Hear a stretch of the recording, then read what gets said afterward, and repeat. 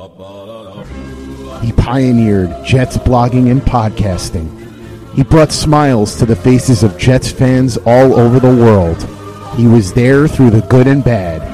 And then, one day, he vanished. People far and wide wondered, where has he gone? When will he return? Thankfully, the answer is now. The OG of Jets podcasting and blogging is back. Just when I thought I was out, they pulled me back in. Live from the Vivid Seats studios. Use the promo code OVERTIME for up to $100 off your first ticket purchase after you download the Vivid Seats mobile app. This is There's Always Next Year with Brian Bassett. I'm back. The real me. Let's not make a whole thing of it.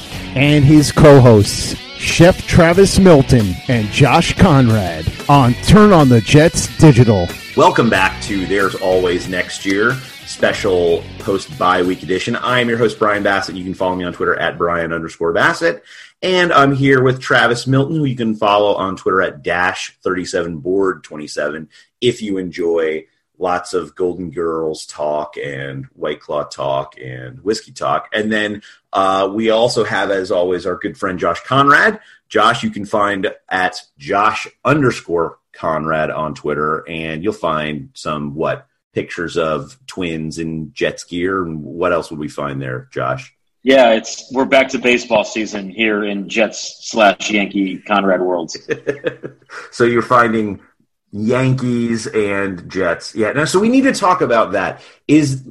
Because you're kind of back in the region, I was always told that I'm a Yankees and a Jets fan, and that's a weird crossover. Yeah. So do you get that same thing from people, or do you find more Yankees, Jets fans kind of back in the tri-state area these days? No. Yeah, so depending on which team you're talking about first, the Jets or the Yankees, the assumption will be obviously like Jets and Mets or Yankees, Giants. And so what's interesting, so when growing up, I had an uncle who's a Mets fan and a Giants fan, and just my natural response to that. And I love him dearly. We have a great relationship, but just to be a little bit different from him, I chose the Yankees and the Jets. And it's been a wash, really. They've got a couple Super Bowls. Yankees obviously have a handful of World Series titles in my lifetime. So, but it is the white whale of the tri-state area to be a Yankees and Jets fan, and there are not very many of me. Man, maybe if you're the white whale of Jets Yankees fandom, then our friend Travis here, you must be like the rainbow unicorn, because you're the odd Dodgers Jets fan. Just like Sam Darnold. And that's a great point, because I guess the thing is, to be the demographic that you'd have to fit in to be like a Dodgers and a Jets fan is like someone who was 60 years old when they won the world title in 68, 69, but remember the glory days of the Brooklyn Dodgers. So even if the Jets Yankees thing is not as common, you are truly the unicorn. Well, it's weird. It does, my Dodgers fandom does have roots in the Brooklyn Dodgers. My dad's old boss was really good friends with him, and one night he had a little bit too much. Actually, I think he was drinking Mickey's, the Mickey's. Nice. Big boy, the grenades, yeah. Yeah, and he got in an argument with his daughter, and we were at the house, and it was super awkward. And he wouldn't let us leave, which made it even more awkward. But then he goes upstairs and he comes down and he's like, I'm never going to have a grandson wear the crap. So here, this is yours if you can name me 8 Brooklyn Dodgers players. And it was a ball signed by the entire 1955 Dodgers team. Wow. The team that beat the Yanks. And he said, the only way I'm going to give this to you is if you become a Dodgers fan. And I was an A's fan at the time because it was Canseco and Bash Brothers. Yeah. And I was like, yep, cool. And it luckily enough for me, it was 2 weeks before the World Series and the Dodgers won. So my first couple weeks of Dodgers fandom, against the team that I originally liked. So it's weird. I still have that same old dude 1960s riding the the trolley down to Brooklyn and Ebbets Field kind of roots. It's fantastic. I love it. We're a baseball podcast now, everybody. Yeah. Hey guys. Yeah. Sorry. Did you not know that? Yeah. Okay. Well, you mentioned Sam Darnold a little earlier. I think we need to lean into the spleen talk here on the podcast. So I've got a couple quotes for you, and then we can talk and react to both of them. So if you remember, Darnold went on radio a couple weeks ago. He talked about how he, was going to do everything whatever he could to be ready for week 5.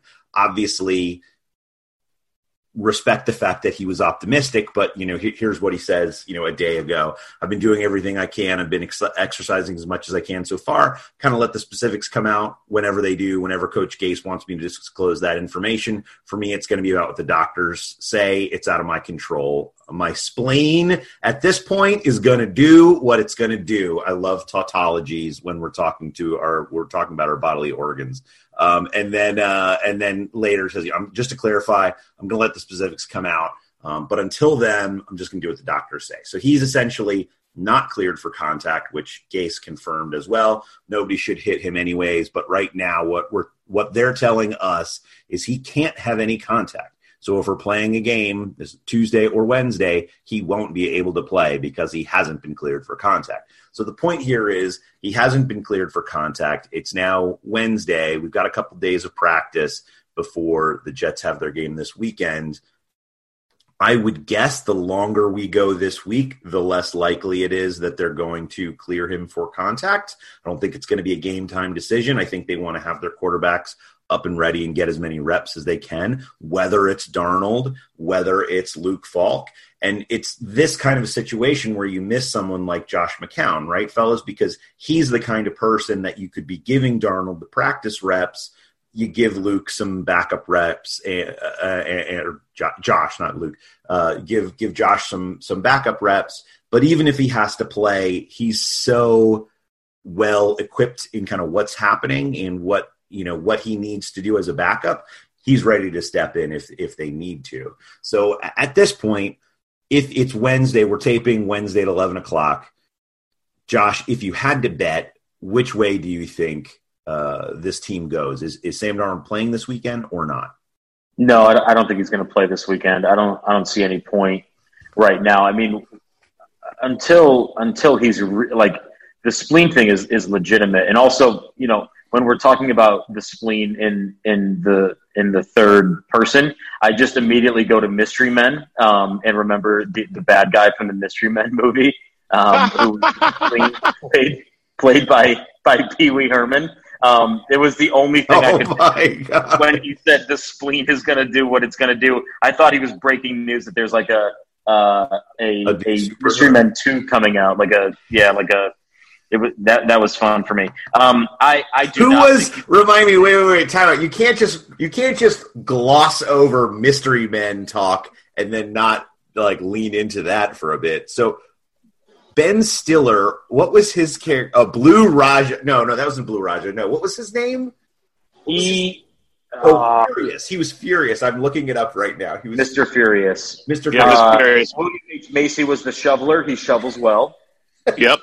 Who was Janine Garofalo? She was the bowler, right? She was the bowler. Yep. Mr. Invisible, but he wasn't really invisible. Invisible Boy. Invisible. Yeah. I just remember the only thing I really remember about that movie is Ben Stiller just saying, did he say this? What's up, Tiger Lily? Or something like that? I can't even remember. Oh my God. 1999, 20-year-old movie talk. What a year for movies, Mystery Men. I don't think Sam the Spleen plays this week. I think we're a couple weeks away still. Sam the Spleen. I got to figure out what this thing is on Rotten Tomatoes while we're talking about this. Travis, what do you? Sorry, what do you think? What do you think happens? Do you agree with Josh? Do you disagree with Josh? Yeah, I agree with Josh. I mean, that's a tough one. I mean, if he ruptures his spleen, that's not a good thing unless you're the Patriots and your quarterback gets his spleen ruptured, and then you just happen to have the guy coming off the bench become one of the greatest quarterbacks in the history of the NFL. And I don't think Luke Falk's turning that corner anytime soon. And Trevor Siemian definitely isn't because he can't really walk, so he can't turn corners. Yeah. That's sorry. So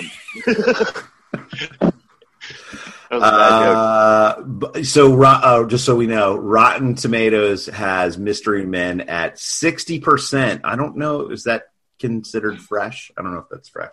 That's definitely not fresh. That's not. Go look through that cast sometimes. I just remember it's amazing. every person ever being in that movie. Yeah, Hank Azaria's in it. I mean, it's an amazing cast. But I think the thing that's most like with all the Marvel MCU stuff happening, like we need a Mystery Men reboot right now. We need this. So someone make this happen. Remember Corbin Blue? He's like a poor man's Lenny Kravitz.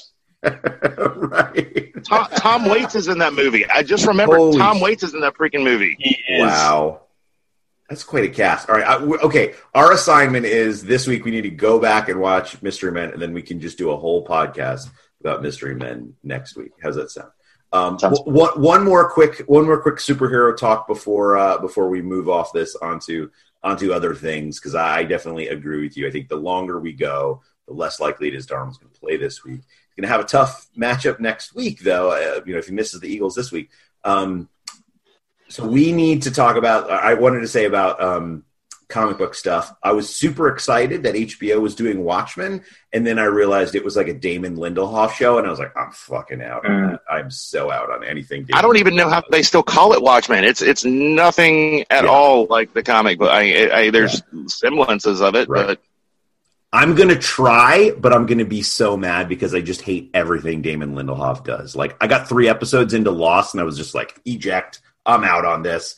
And that's pretty much been my entire critical career with David Lindelof. So I'm sure he's going to ruin Watchmen for all of us, which is super fantastic. All right. Hey, fellas, we talked about Darnold. What about CJ Mosley? Looks like he's not suiting up today. Do we think he's someone who can come back and help to rally this defense a bit, or we're just going to have to wait and see? What do you think?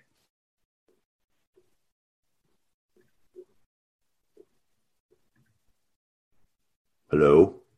Am I alone? You want to take that, Trevor? No. Oh, sorry, I was getting a High Life out of the fridge. Oh, that's fine. You don't have Mickey's Big Mouth in there? Come on. I don't have any grenades, although I love them because I love the little caps that have the little the riddles inside with the symbols, which get harder and harder the more you drink. Yeah, I think that's the point, right? I think it's wise for you to break out some Mickeys for the Dodgers postseason. I think that has to happen. Oh, Lord. I guarantee you if they make it to the World Series and they play the Astros again, I will. So anyway, so what do we think about CJ? Is CJ Mosley playing or not playing this weekend? He doesn't have a spleen. He doesn't have a spleen issue, but you don't think he's going to play? No, I mean, there's been like virtually no news on the front. It's just been, he's going to play when he's going to play. It's going to work out. We're relying on the doctors. I don't think he's going to play for another 2 weeks even. And that's the way it's been sounding. Yeah, and that's a big blow to the defense, because right now, I mean, it's been a rough schedule so far. It's going to continue to be rough. He obviously, in the little bit we saw from him, he's an electric player, and he can play well in this defense and certainly help out players like Jamal Adams and others. But yeah, it's kind of not having that, central person on both the offense and the defense has certainly challenged us so far. But we'll have to see, right? And at this point, I don't know what we're going to do. But I'm with you. I don't get the sense that he's going to play, and we'll just have to hope for next week when I think we'll start to see him doing, more activity, let's say, in practice, or, they're giving him better designations. But yeah, I don't think coming out of the bye, this is going to be the time. So I'm going to say the thing I think I'm most disappointed about this year is not getting to see C.J. Mosley and Avery Williamson in the middle of that linebacking core, because that was shaping up to be a freaking force to be reckoned with. And the linebacking core with Avery out is just kind of, and now CJ out, is the complete and total opposite. Yeah, it's a great point. I think, you think about like, a group like the Panthers, they might not have like a perfect defense, but their linebacking is just so stout, and it certainly helps bolster the rest of the group. And I think that was the thought going into the season. The Jets, right, to your point, having both those two players, it was almost like, well, how are we going to fit all these players on the field? Kind of a situation. And now it's the antithesis of that. It's we've got to paper this over until they come back. Obviously, Williamson not going to make it back this year, but right, if Mosley can come back, I think his value to this defense will certainly help it in the run and the pass. I think more in the pass is where we really need his help. While he's stout moving forward, I was impressed with his coverage play. And I think that will only help this group as we go forward. While sports can bring us so much joy, it can also bring us a lot of unwanted stress. And that stress can make it difficult to concentrate, relax, and get decent sleep. Sunday Scaries was launched in 2017 by two best friends and business partners, Bo Schmidt and Mike Sill. They operated a full-service bar with 50 employees and were always exhausted. They tried all kinds of products, but they didn't work. Then they started experimenting with CBD. They loved the effects and regained control of their days and nights, but they wanted better CBD products. So what they did for themselves was specially formulate CBD gummies with vitamins D3 and B12 that were super consumable, easy to take on the go, and effective. Long story short, their specially formulated CBD products and vitamins helped relieve the overwhelming angst they felt on a daily basis. So in July 2017, they named the company Sunday Scaries and began sharing their products with friends and launched their online store at sundayscaries.com.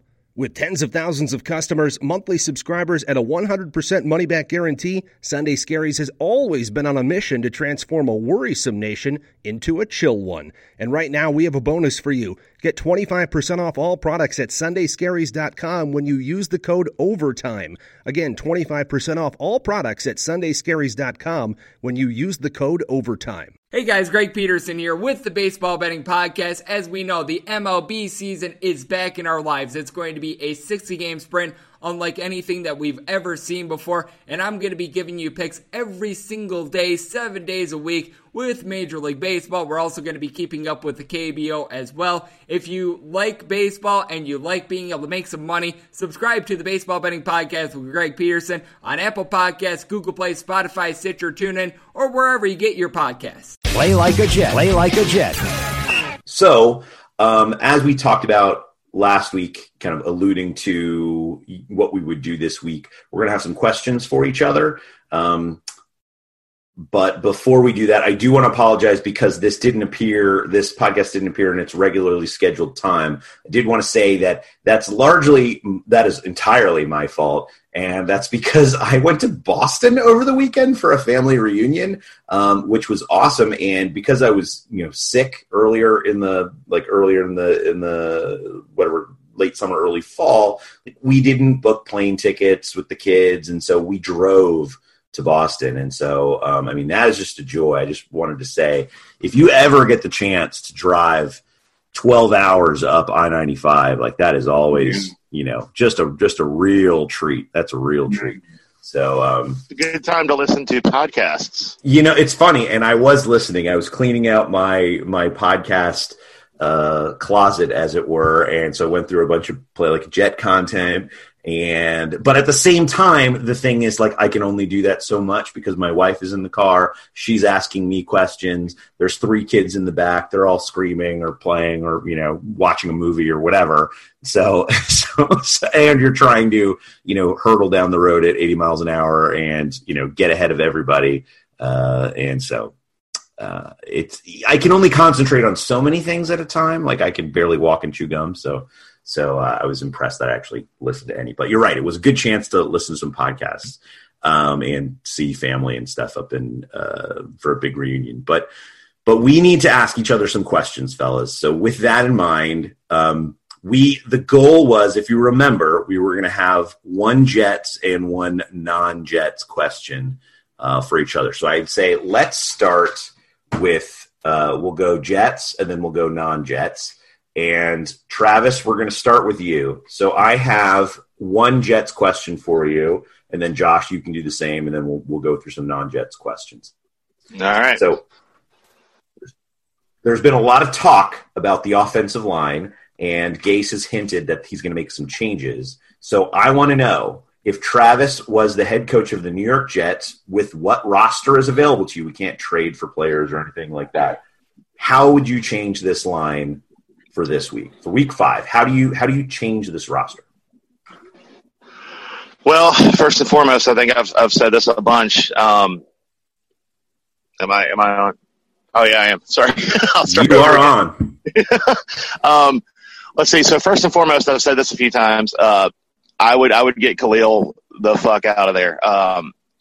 The experiment did not work. I admire Joe Douglas and Adam Gase for throwing some spaghetti at the wall and trying to make it stick. I mean, Khalil is a smart center, but I think that just getting someone in there August 1 and not having them play preseason and expecting them to understand the calls and the protections, after being in the same system for 12, 14 years, however long he was in Carolina, is a little too lofty.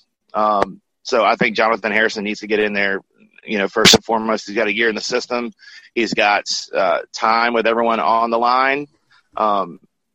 I think everyone has had some crappy play, but Khalil has been the biggest culprit. I would like to see Adoga get in there a little bit. Maybe just cycling him in, but I don't know how well that's going to go with helping this gelling of the offensive line or continuity. But I think those are the big ones. And then in the offseason, I think it's a lofty goal to replace all 5 starters, but I think we've got to do a major overhaul. We've got to draft a couple players. We've got to pick up a couple players. Hopefully Trent Williams will be available. I think he would be a great stopgap at left because he's still got a lot in the tank. And to be honest, he's the only person playing decent on the entire Washington Redskins roster right now. I think that there's going to have to be a major overhaul, and I don't want to kick everybody off the line right now, but I think if we get any deeper into this losing streak, we're going to have to start developing these guys in, real-time game situations like Adoga. We've got a couple of guys on the bench that have starting experience, so I wouldn't mind getting them in, especially what's his name from the Vikings? Is it Williams? If we could get him in there, get Beachum off. Mainly, I just feel like we need to play a little bit of shuffling up there, but first and foremost, get Khalil off the freaking line. Okay, yeah, that I agree. I think that seems like a fair assessment. Josh, do you have a question for Travis? For young Travis, I certainly do. So going back to September 20th, it feels like we're interviewing you. Going back to September 20th, I don't recall. The New York Jets. I'm not here to talk about the past. The Jets put out their NFL 100 all-time team as voted on by the fans, and I would love to know it's a two-parter. 1, how many times did you vote? And then 2, the offensive line listed for the Jets, their all-time offensive line. I'd love to hear any thoughts from you, any memories of these guys, and or any changes you would make. So going left to right, it was DeBrickashaw, Randy Rasmussen, Nick Mangold, Jim Sweeney, and Winston Hill as the Jets' all-time offensive line. And so can you just bring us down offensive line, history and lore of the Jets, any changes you'd make to that starting 5? I would make 0 changes because I voted a solid 380 times for every single one of those players. And I almost exclusively voted on the offensive line and running backs. Mawai, sweet God, I think everyone that knows me knows my adoration for Mr. Nick Mangold, but Mawai was one of my biggest inspirations. And when I played football, that was the dude that I wanted to be like. I mean, he's super smart, super tough, got great pushes. Watching that guy take on doubles and triple teams when I was, watching Curtis Martin run. That guy is just insane, and he's one of my absolute all-time favorite players, and I cannot. I really wanted to go to the Hall of Fame this year and see him get inducted. The only time I've ever been was to see Walter Payton get inducted, who was I even had Rue's shoes. I know it's not Jets related. That's amazing. When I was a kid, I was a Jets fan, but I loved watching Walter Payton. Everyone loved watching Walter Payton. Yeah, absolutely. But Rasmussen, that guy's technique is insane. Brick, I'm a UVA guy. Brick played at UVA. He's obviously in like my top 3 of all-time favorite players. One of the most solid guys that I think we've had just on the Jets as a whole in my lifetime.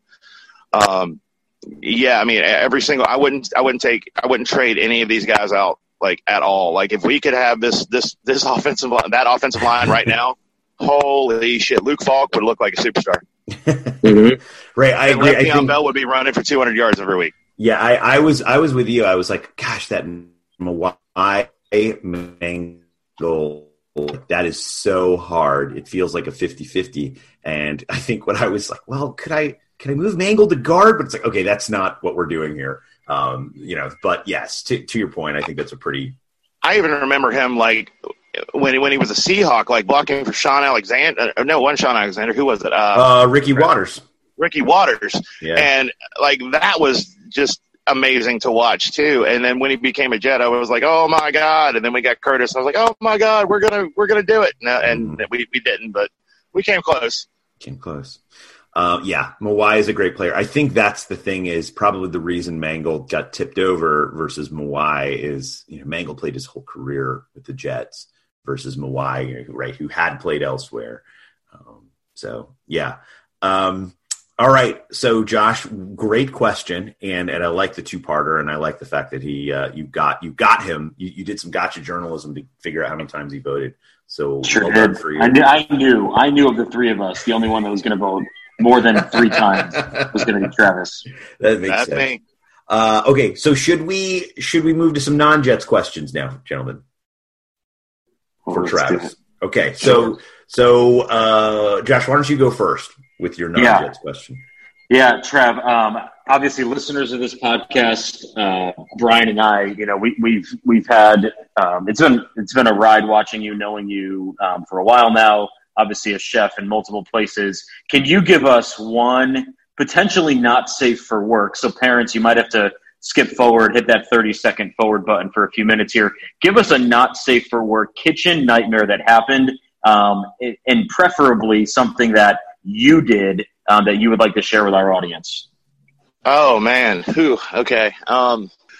So this is going to go way back to probably my second year cooking. I was at a little seafood joint in Midlothian, Virginia, right outside of Richmond.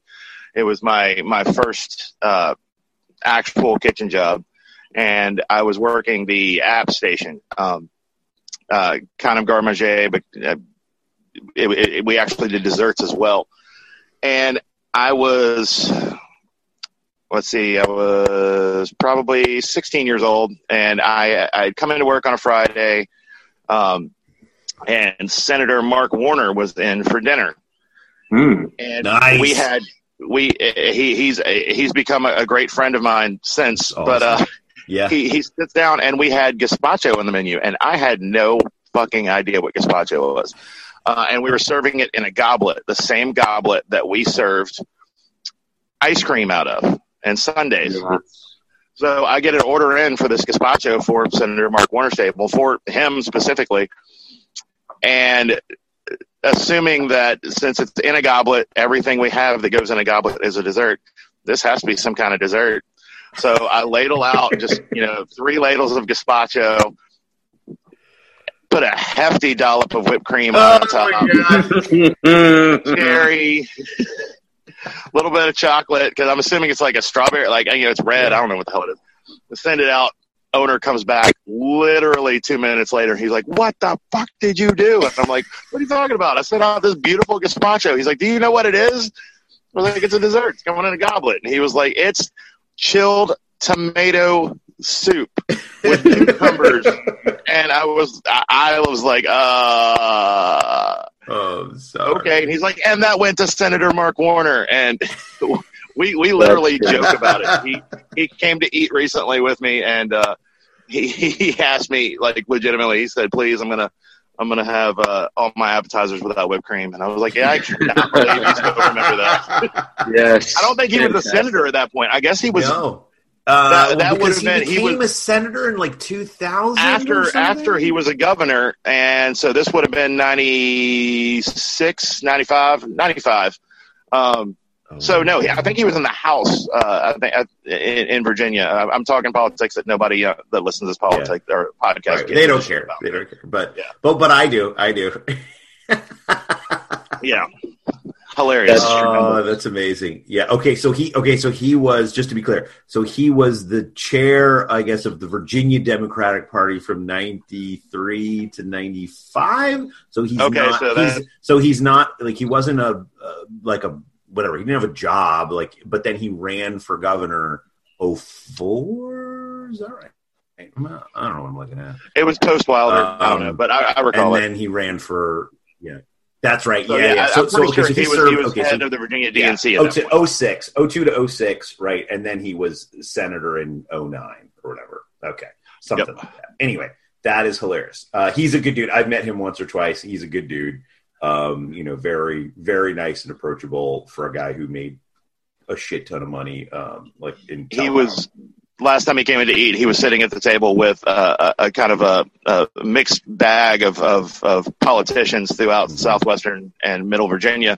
So there were some Republicans and some Democrats, and he came back to the kitchen and he asked me to make sure, because most of them got this half chicken dish that I was doing called a country captain, and he wanted to make sure everyone got the left side of the chicken.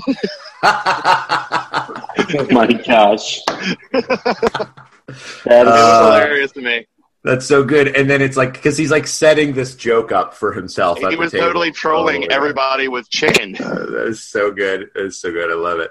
All right. Okay. Moving on. Okay. So my question for you is, so you talk about, kind of being in Virginia. My question is, you have, recently moved away from Richmond, which is, a sizable city, but certainly not New York or, LA or anything like that. But you've moved to a much more remote place. So in Bristol. So how has that actually kind of shaped your career since you've made that move to a little bit more of a destination spot?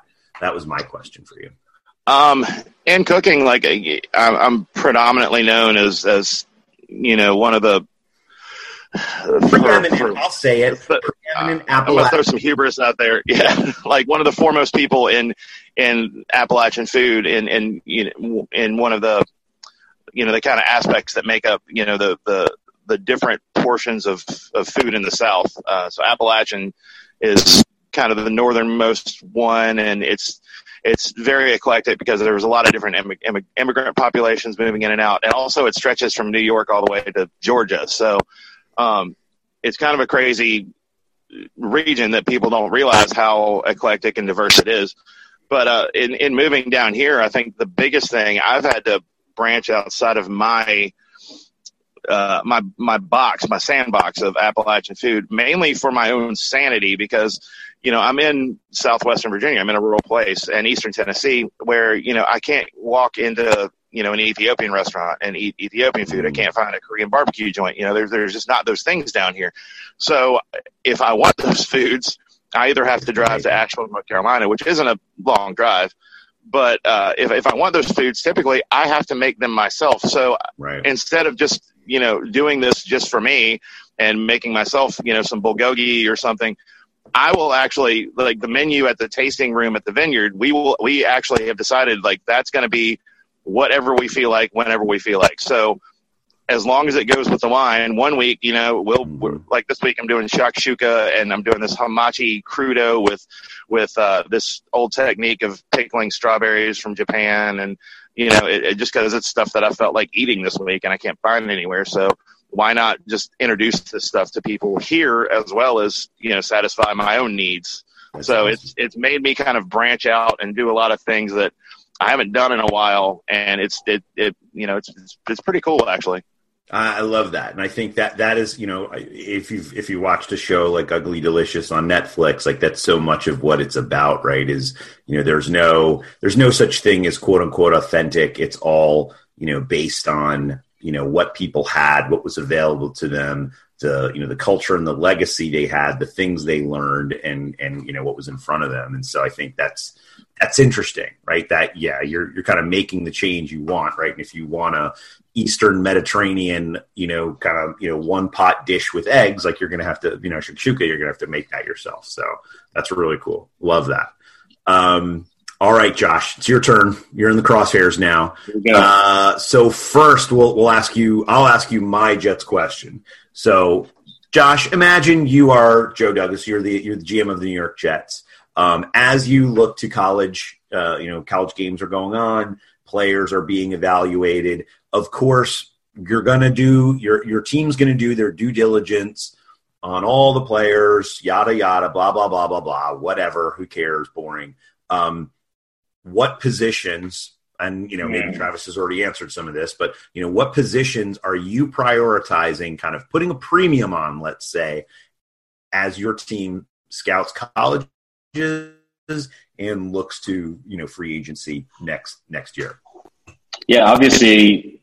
And this is, it sounds a little bit almost cliche at this point, but we need an offensive line that's effective at blocking defenders. And so, I know this draft class seems to be really high on a bunch of skilled positions, namely wide receiver and quarterback. And I feel like those are just not positions of need for this team. And so the tricky thing here, guys, is like, if you project out, the Washington Redskins, the Cardinals, the Dolphins, the Jets, like you have a bunch of just bad teams. The Denver Broncos, like you have a bunch of really bad teams that could finish 3-13 and be at pick number 5. Like this could be a really tough draft to be at the very top of, but there's always going to be guys coming out of college in the first and second round at the offensive line positions of need. And I would be prioritizing a left tackle.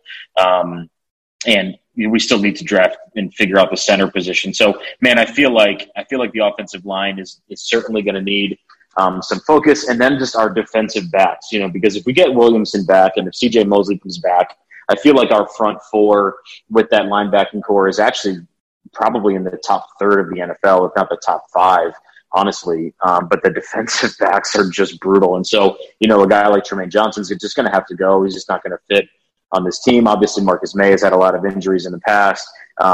Those two things seem to be the highest priority to me, the offensive line and our secondary. So, I know there's going to be a lot of big splashy names. You got guys like Jordy Jeudy at the top, who's this big receiver. You've got Tua coming out of Alabama. Like, there's a lot of really great skill position guys, but those are not positions of need for the Jets right now. They have to figure out how to stop big plays and then how to actually have a semblance of an offensive line to give our offense any chance of success.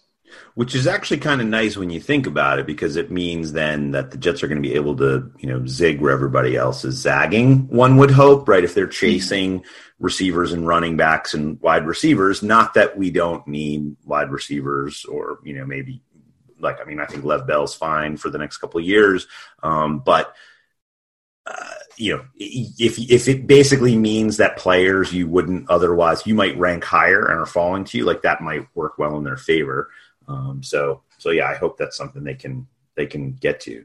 Hey guys, this is Greg Peterson, host of the podcast Hoopin' with Hoops. Despite the fact that college basketball is in the off season, it's never too early to get a jump start on taking a look at these teams, because there is now 357 of them for the upcoming 2020-2021 college basketball season. I'm going to give you guys a deep dive on every last one of them, keep up with all the transfers in college basketball, and so much more. You are able to subscribe to Hoopin' with Hoops on Apple Podcasts, Google Play, Spotify, Stitcher, TuneIn, or wherever you get your podcasts. Play like a Jet. Play like a Jet. Travis, do you have a question for Josh around the Jets? Yep. I based all of my Jets questions off of kind of Twitter battles and debates that I've seen over the past, year or so. So Josh, mine for you is, now that you've seen Darnold for almost a full year, you've seen Jamal Adams for, a few years now, 3 years, and you've seen Patrick Mahomes for a couple years. One of the old Twitter battles that I've seen is, why, what would have happened if the Jets had taken Mahomes instead of Adams? Where do you fall on that? Which would you prefer? Where we're at with having Jamal on the team, or if we had Patrick Mahomes? Oh, that's a good question. I lean toward. I don't believe fully in system quarterbacks. I think that there are certainly guys that are just good, and I think Patrick Mahomes is one of them. He's just a really great NFL player. I do think that in an Andy Reid offense, with an Andy Reid blocking scheme, with running backs and receivers that can make plays, guys like Tyreek Hill obviously help. That it was going to be, if you almost swapped them and put Sam Darnold on the Chiefs if they waited a year and then took Sam Darnold maybe at the top of that draft, I think we'd be seeing Sam Darnold succeed right now in a really major way. And I think Patrick Mahomes would be okay. But I don't know that the way the team has been constructed the last 2 or 3 years, we'd be seeing what's happening in Kansas City happening with the Jets, because I feel like so much of that has to do with scheme and so much of that has to do with the personnel around the player. And so I'd really rather have Jamal and Sam. And I know that might sound crazy to average football fans who are like, you don't want Patrick Mahomes. It's like, well, I'd want Patrick Mahomes if we were the Chiefs with every other thing that they have really ready and set for a guy like that to come in and be a playmaker. You put that guy in the Jets with a terrible offensive line in the last 2 years of having very little offensive firepower, like he might be out of the league with, a ruptured spleen. Like he might be a guy that had nowhere to go. So, I love him. It's fun to watch that guy play. I feel like he's really revolutionizing the quarterback position, but I just don't think that it's an apples to apples comparison to say that if we had Patrick Mahomes, we'd be going 13-3 and in the AFC Championship every year. So I'm happy where we're at with Darnold and Adams. I feel like those are two guys that you build a franchise around for 10 or 12 years. But obviously we just keep getting our feet stuck in the mud and not building healthy teams around him. And you can't foresee something like mono anyway. And so I don't know. Going back in time and looking, that there's always ripple effects that you're never really going to know. But I'm happy where we're at with those two guys, at least. Hell yeah. I think that's a fair assessment, right? Like, we have yet to see Kareem Hunt play on the Browns, right? Like, I don't think Kareem Hunt from the Chiefs is the same Kareem Hunt we're going to see on the Browns, right? And I think you laid that out very well. I agree. Like, of course you'd want Mahomes, but at the same time, right? Is Mahomes without all the the trappings he has around him? So going from trappings to a no frills life, I have a question for you, Josh. So we know that you're our resident pastor. You and there's a phrase I believe that says a prophet is despised in his own hometown. Sure is. But you grew up in Connecticut, so you became an ordained pastor, moved to Virginia, and now you're back home in Connecticut. How has that been? You've been back for a couple of years. How has that been? Like, do you see people, maybe you don't see anybody at all, but like, do you see people from high school and they're like, oh yeah, I remember you. You're a total knucklehead, or like that kind of thing. Does that happen? Or like what talk about going home, kind of given your profession and kind of all eyes being on you. How does that work? Yeah, it's interesting. So the church I'm a part of, we actually have multiple locations, and so we have locations everywhere from Stamford, Connecticut, up through Springfield, Massachusetts, and everywhere in between. And so Connecticut's a small place, and then kind of like evangelical church scene in a place like Connecticut is an even smaller pond. And so I am regularly running into people that know me, or people that know me from somebody else, and so that is regularly happening in my life. So, I grew up in Bristol, which is central Connecticut, and then moved away down to Richmond for a number of years, which is where I met you guys, and then moved back here about 3.5 years ago and moved to New Haven. And so, being geographically in a little bit of a different part of the state, it's about a 45-minute drive from where I grew up, but still being obviously like, in a more public position. Mm-hmm. I certainly get that. And it's interesting when it happens because, it's, you guys know this, right? Like like, Trav, if you went back and cooked in that seafood place in Midlothian, to be like, oh yeah, remember when you were putting whipped cream on gazpacho? Like, there's just that aspect no matter what you do. So it chases you around, right? Yeah. Listen, yeah, you don't get to escape that stuff. So, you know, it's nice, and at the same time, I think anyone's ever experienced this. You go home for a high school reunion, and it's, oh, look at you, Mr. Big Shot, doing something at the New York Times. And I remember when you were pissing your pants in 7th grade, and it's like, yeah, I mean, there is certainly that aspect, but we're having a lot of fun. You know, our church movement that we're a part of has really seen incredible things happen in this part of the country that hasn't really happened here in a long, long time. So just having fun and, you know, graciously being humbled regularly when I run into someone that knows me when I, you know, was pimple faced and my voice was 10 octaves higher than it is now. That's awesome. Hello, sir. Would you like fries with that? So, Travis, do you have a question for Josh? Yeah, I'm totally redirecting my question because I just realized that Josh and I are total yin and yangs. We both grew up in a place called Bristol. Yeah. Different Bristols. We both met and lived in Richmond and then moved back towards said Bristols. Most of my family were pastors or still are. Wow. Yet I'm the one that is not. Yeah, black sheep. I'm the black sheep. So I deal with this a lot of times down here, considering most of my family is clergy. A lot of people go, "Oh my God, can somebody in the family talk to Travis? Is he okay?" So my question is, how many people in your congregation have listened to the podcast? And if they have, how many of them have said, "Can you talk to that guy? Is he okay?" I've kept it relatively under wraps just because I don't want people thinking, well, I wonder what my pastor does at 11 a.m. on a Wednesday. You know, like that's valid. There's a little bit of that. And if you are listening in a part of our church, you know, you will regularly find me in 7 a.m. meetings. I don't. Yeah, I would say I don't know many pastors that aren't working 60 hours a week. So so there is that. But yeah, I've had a few friends, you know, that either follow me on Twitter and then know about the podcast that way.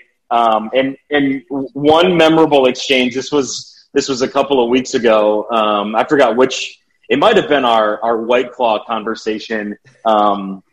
And this particular guy found me on a Sunday at church and said, "Hey, listen to the podcast this week. Hey, that Travis guy really likes to drink, huh?"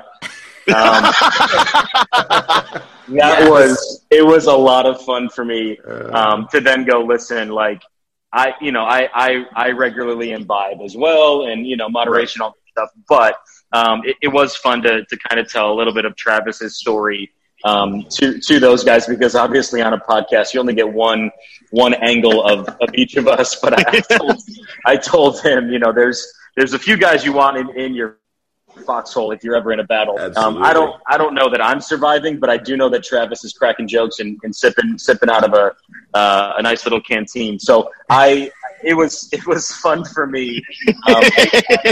Anytime someone knows about the podcast, but that was my absolute favorite when he just said, so that Travis guy likes to drink. Oh, you know, Travis? It's kind of a Dean Martin thing. Like, it's right. I won't necessarily say it's embellished, but it's played up. It's played up. Absolutely. A little bit, yeah, because it is something I enjoy, and I do it often. But once we get to the whiskey question, that's probably going to take a shit on that embellishment. Here's where it's not played up. When Travis is in Richmond hanging out at Guar Bar with his shirt off singing Backstreet Boys karaoke. That's when which I will be later tonight. There you go. There you go. Guar Bar. See you guys there. All right. Do you guys have any questions for me? Okay. Do you have any questions? I gotta run in like 5 minutes or 7 minutes. So fire away. What Jets questions do you have for me, Josh? Yeah, so obviously you have been a Jets media member for much longer than us. Is there one memorable run-in you've had with the team or with a beat reporter, something that was interesting that, you know, you suddenly found yourself like, oh my gosh, I'm really having this conversation with and fill in the blank. I'd love to hear that story. So in 2008, I think. When was Matt Ryan? I think that was when he was rookie. It would have been the Vernon Golston year. So it would have been 2008. Yeah, so I was living in Boston. The blog was big enough and had SNY's support. And Matt Ryan was doing a pro day at Boston College, and I said, "Well, let me see if I can, go to this pro day." So I did. I got a pass or whatever. I went to report. This was kind of before Twitter was a thing. So someone had told me, Eric Manesey, E-Man, had told me to set up a Twitter account. I did, but that was in the days where you basically had to text to one of these 6-digit numbers to tweet with your account. It was very weird. And you probably had one of those ABC phones to tweet, like a flip phone. And so I'm at training camp. I'm at the practice bubble, all the people that you expect are there. Todd McShay's there, all those people are there. And I'm standing next to, at one point, Pete Kendall, Jets offensive guard, and I'm talking with Pete, because I think Pete had gone to Boston College, and so he's walking. We're talking about Matt Ryan, whatever, and he kind of turns to me at one moment and he says, "Who do you write for?" And I was like, "I write for the Jets blog. It's part of Sportsnet New York." And he kind of looks at me and he's like, "Oh yeah, I've read your stuff about me." And in that moment, Pete Kendall he's a nice guy, but he's got that kind of Boston kind of edge to him. Mm-hmm. And I just was like, oh my gosh, what have I written about Pete Kendall? I hope it's been all really good things and positive things, because he's standing in front of me, and not that he's going to, punch me here on the sidelines of Matt Ryan's, pro day workout. But you have that moment where all the things that you've written, you're trying to flash it through your brain, because that influences how this person thinks about you. And I had never really had that feedback loop until that point. And it was one of those bowel clenching moments, right? We were just oh my gosh, what's about to happen at this point?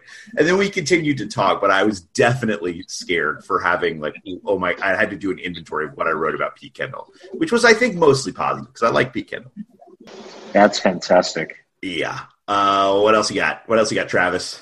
I've shifted gears to shorter answer questions, but I will say, be very conscious of your answer to this, because we are very close to Christmas. Mm-hmm. Who is the shittiest Jets player that you would be willing to wear a jersey of? Are we talking current roster? What are we talking? Current roster? We are talking all time. Oh, man. I think for pure nostalgia purposes, I want an Anthony Schlegel jersey for Christmas. Oh my God. All right. The original Boy Scout. Just be careful when you open up your mailbox over the next couple months. Sounds good. I can hardly wait. For my Anthony Schlegel jersey. That would be amazing. All right, good. What else? I got to ask Josh that too. I can't just ask you that, Josh. That's fine. Ooh, I was the proud owner for 3 seasons of a Vernon Golston jersey, and I feel like I would run it back just for the free beers you get if you went out in public, just out of pure sympathy. Oh, man, Golston, yeah, that was a total whiff. Hey, let me buy you a round. That'd be great. All right, you guys get fresh Gotham greens. That's great. I mean, I think the thing about wearing an Anthony Schlegel jersey was people would be like, "Is your last name Schlegel?" Like that, they would have no idea who Anthony Schlegel was, but it would be the random Jets fan who's like, "That's amazing." That's like the home run for every strikeout that you have with that jersey. So, yep. All right. Anything else for me, fellas? What Golden Girls character personifies you the most? I think for me, it's got to be. I want it to be Blanche, but I know it's not Blanche. I think it has to be Rose, just because she's so aloof and just funny by the most part, and then has these stories that she just tells that no one cares or listens to. So I think in that way, I've got to be Rose. How about everybody else? I need to know what you guys think now. If you're asking me that, I need to know what you think. I would give you Sophia. Yeah, Sophia's pretty You good. are You're like picture it, 1912, Sicily. So you're telling these same stories, right? But you got some sass to you. Yeah, right. You've been around the block. You know a thing or two. You're not taking shit from anybody. Yeah. I like that. That's a good one. I could see you as Sophia. Josh, I think I'm Stanley. Stanley, you're Stanley Spornak. That's amazing. I think I'm Dorothy's ex-husband. I couldn't even keep B. Arthur in my sheets. Oh, I can't tell you how stoked I am that someone knows who Stanley is. Like, listen, that just warms my heart. From the moment we've started this podcast, I have slowly been going back and watching episodes, and so I am falling in love with the one-liner. It's amazing. Oh, it's so good. I'm 2 steps away from a full chest tattoo of the Mount Rushmore. Oh man, that'd be pretty good. I think we need to have a separate podcast where we do what was the spin-off show, like Eagle's Nest, or what was that? There was Empty Nest, but there was also the extension of Golden Girls, which only lasted 1 season and featured the guy that played Hollywood from no, it featured Don Cheadle. Oh damn! Wow, I missed that one. It was called Golden Palace. The Golden Palace. Oh yes. It's the retirement without home. B. Arthur. Yep. Yeah, B. Arthur left, and everyone else continued. It's not bad. Okay, I'm putting it in my queue today. All right, so at this point, I think we are going to bid them adieu. But before we do that, we have to get to Play Like a Jets question for you, Travis, which is as follows. And we need quantities here, all right? How much whiskey does Travis drink during a typical Jets loss? So that's question 1. And then that is followed up by also, when is Travis giving me some of his famous collard greens? So number 1, give us volumes of whiskey. Like I need ounces or tumblers. I'm going to say 720 milliliters, or i.e. Oh my God. That's the thing. I'm not a beer drinker. I'm a whiskey drinker, yes. And the only reason I drink beer is to slow down my whiskey intake. And when there's a loss, I just say fuck it. I don't even go to the beer. The claws help a little bit, but they don't go great with whiskey. Fair. And it also depends on the type. But typically, if it's a loss, I will switch over to my beloved Kentucky Gentleman, which is it's bottom shelf, but it's good. Does the job. For our friends who need to understand, like can't do the metric conversion to English, 720 milliliters is 24 ounces. So just so it's people 3/4 of a bottle of wine. Yeah. Well, actually, no. It's probably 7/8 of a bottle of wine. Sorry. Right. And then for the collard green question. Yes. I actually messaged Scott earlier, Play Like a Jet, and told him that I'm actually starting a food podcast, and I've been looking for producers, and he said that he would be willing, so I told him to meet me at Teterboro Airport October 26th. Wow.